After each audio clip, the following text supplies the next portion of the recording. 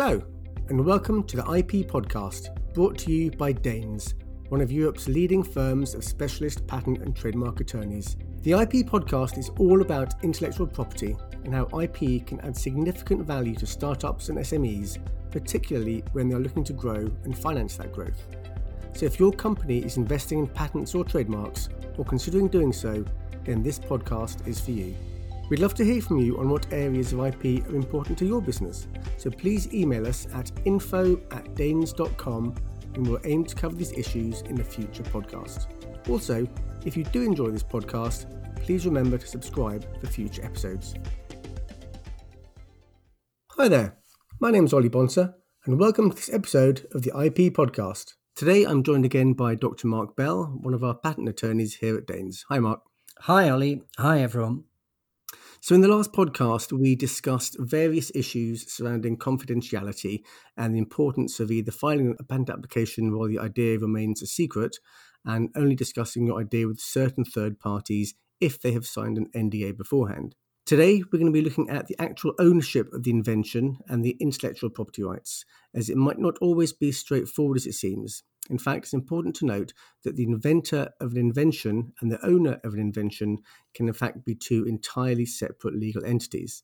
But first and most obvious question, Mark, who owns the idea or invention? Surely it's the person who comes up with the idea. Yes, generally for all types of IP, the first owner is the inventor, the creator, the designer of the work that has been developed. However, the situation in which an IP right has been created can mean that the ownership of that right may automatically pass to some other entity, another person, another company. So, for example, ownership of an invention will generally pass automatically to an employer if an employee creates it as part of their normal employment duties. In other situations, for other IP rights, agreements such as contracts and assignments can also mean that the rights pass to someone other than the original creator of the work. We actually saw a genuine and very interesting inquiry on this topic recently. An undergraduate was getting some work experience at quite a large company, and they had come up with an idea and an invention which he discussed with the company, and the company then took his idea and applied for a patent application, which he later found out about. So he was just an undergraduate getting some work experience. What's the situation here? Again, the short answer is that it will depend. It will very much turn on the facts of the matter. So here, the things that we're looking for are, was the student employed by the company? What were his duties? And was the invention developed as part of those duties?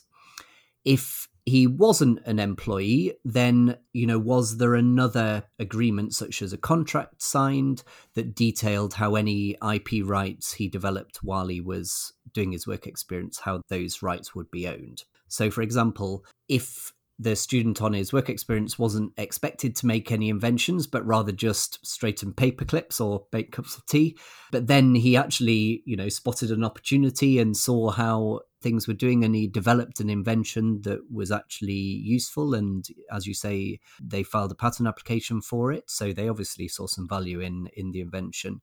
There may be an argument that he can stake a claim to ownership of that invention.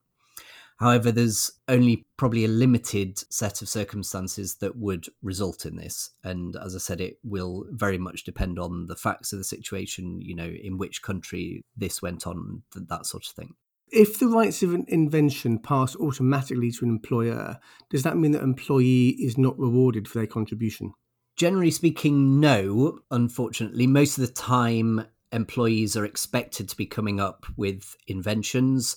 So that's just part of their job for which they're paid their salary. However, a number of our clients recognize the importance of innovation. And so they implement an innovation or invention bonus scheme where they would reward their employees whenever a patent application is filed, where that employee is named as an inventor.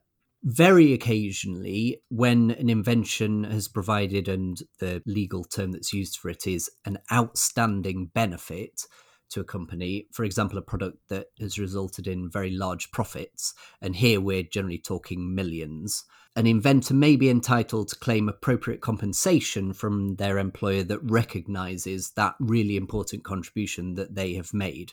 And just last year, there was a case in the UK Supreme Court that clarified the conditions regarding when and how an employee should be compensated in this way. And is it the case that in every country ownership passes to the employer? Every country's different, so most of what we've discussed applies primarily to the UK, but a number of other countries handle things in a similar way. In the US, for example, inventions don't pass automatically from employees to employers, but most of the time an employee will be under a contractual obligation to assign their rights to ownership of an invention to their employer, so the rights will pass to their employer anyway. Okay. So, Mark, I know that you do a significant amount of work for OUI, which is the Tech Transfer Office of the University of Oxford, and also with a number of their spin-outs. What's the situation with IPR ownership while the inventors are at university and then when they're spun out to become independent businesses? Does the ownership of the IP rights change hands when the companies are spun out? And again, is this the same in every country? Yeah, that's a good question, because not everyone who's involved in a university situation will necessarily be a direct employee of the university. The situation will vary from university to university, from spin-out company to spin-out company, and from country to country. So there won't be one size fits all for this. Most universities, however, and that I've seen in the UK, will have some sort of blanket rule that intellectual property created by people involved in the university, whether they be employees or students, belongs to the university and therefore is available for the Tech Transfer Office to exploit. Then, when a spin-out company is created to exploit that technology, ownership of the IP generally doesn't change hands. And so ownership is generally retained by the university. The situation there will be that instead, the Tech Transfer Office will license the rights to the invention to the spin-out. Sometimes that will be with an option to assign, so buy the invention, the rights at a later date. And this helps to give the parties flexibility. So it sounds like there are a number of different options and it varies from university to university. What about when inventors fall out and argue about who owns what or how much input they really had on an idea? Again, this is going to be one of those answers where I say it depends. Ultimately, it's a matter of patent law to assess whether someone made a contribution to what we call the inventive concept of the invention. If they've done that, then they can be named as an inventor. Sometimes it's not straightforward to assess this, as it really depends on the facts of the situation. So sometimes the person who identified the problem, as well as the person who formulated the solution that resulted in the invention, both of those may be entitled to be named as inventors. Sometimes it may not be the same people as you would list as a contributor on a research paper. So it may not always be immediately obvious who inventors are. So you should, again, check with your patent attorney. Okay.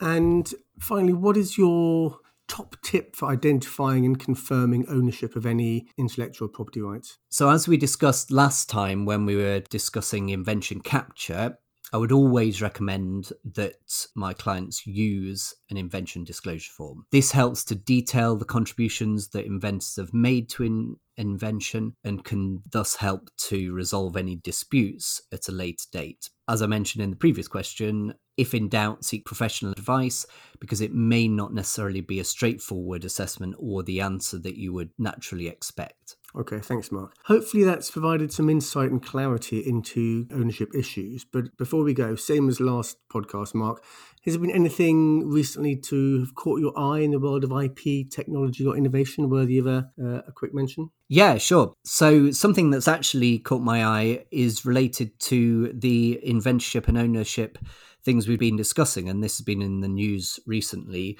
and also concerns another buzz topic of the current time, which is artificial intelligence. And the case that I was reading about just recently was where an invention had been developed by an artificial intelligence. In this instance, they called it DABUS, where this computer, I think it was actually a network of computers that was programmed with this web of neural networks, came up with this invention.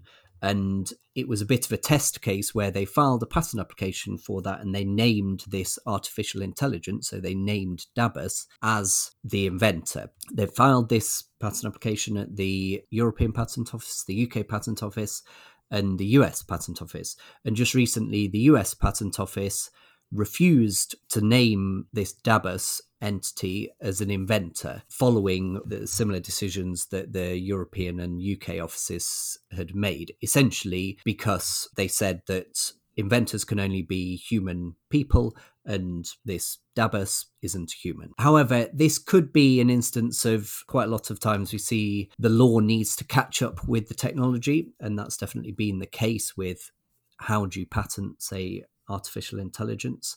So it's very much watch this space, and as AI develops further and comes up with more and more inventions, the law may change in future to recognise them as inventors, but not at the present time. Okay. Thanks for your time and insight today, Mark. Hopefully our listeners will have found it both interesting and useful. Thank you. I certainly hope so. But if anyone wants to contact me directly to discuss anything related to these topics in the podcast or anything IP related, please feel free to email me at mbell, mbell, at Danes, that's DEHNS.com. Thanks, Mark. Listeners can also find out about other ways to contact us shortly after this podcast ends. But in the meantime, I hope everyone can join us for the next episode when we'll be looking in detail at the patent application process. So until then, goodbye. Thanks, Ollie, and bye, everyone.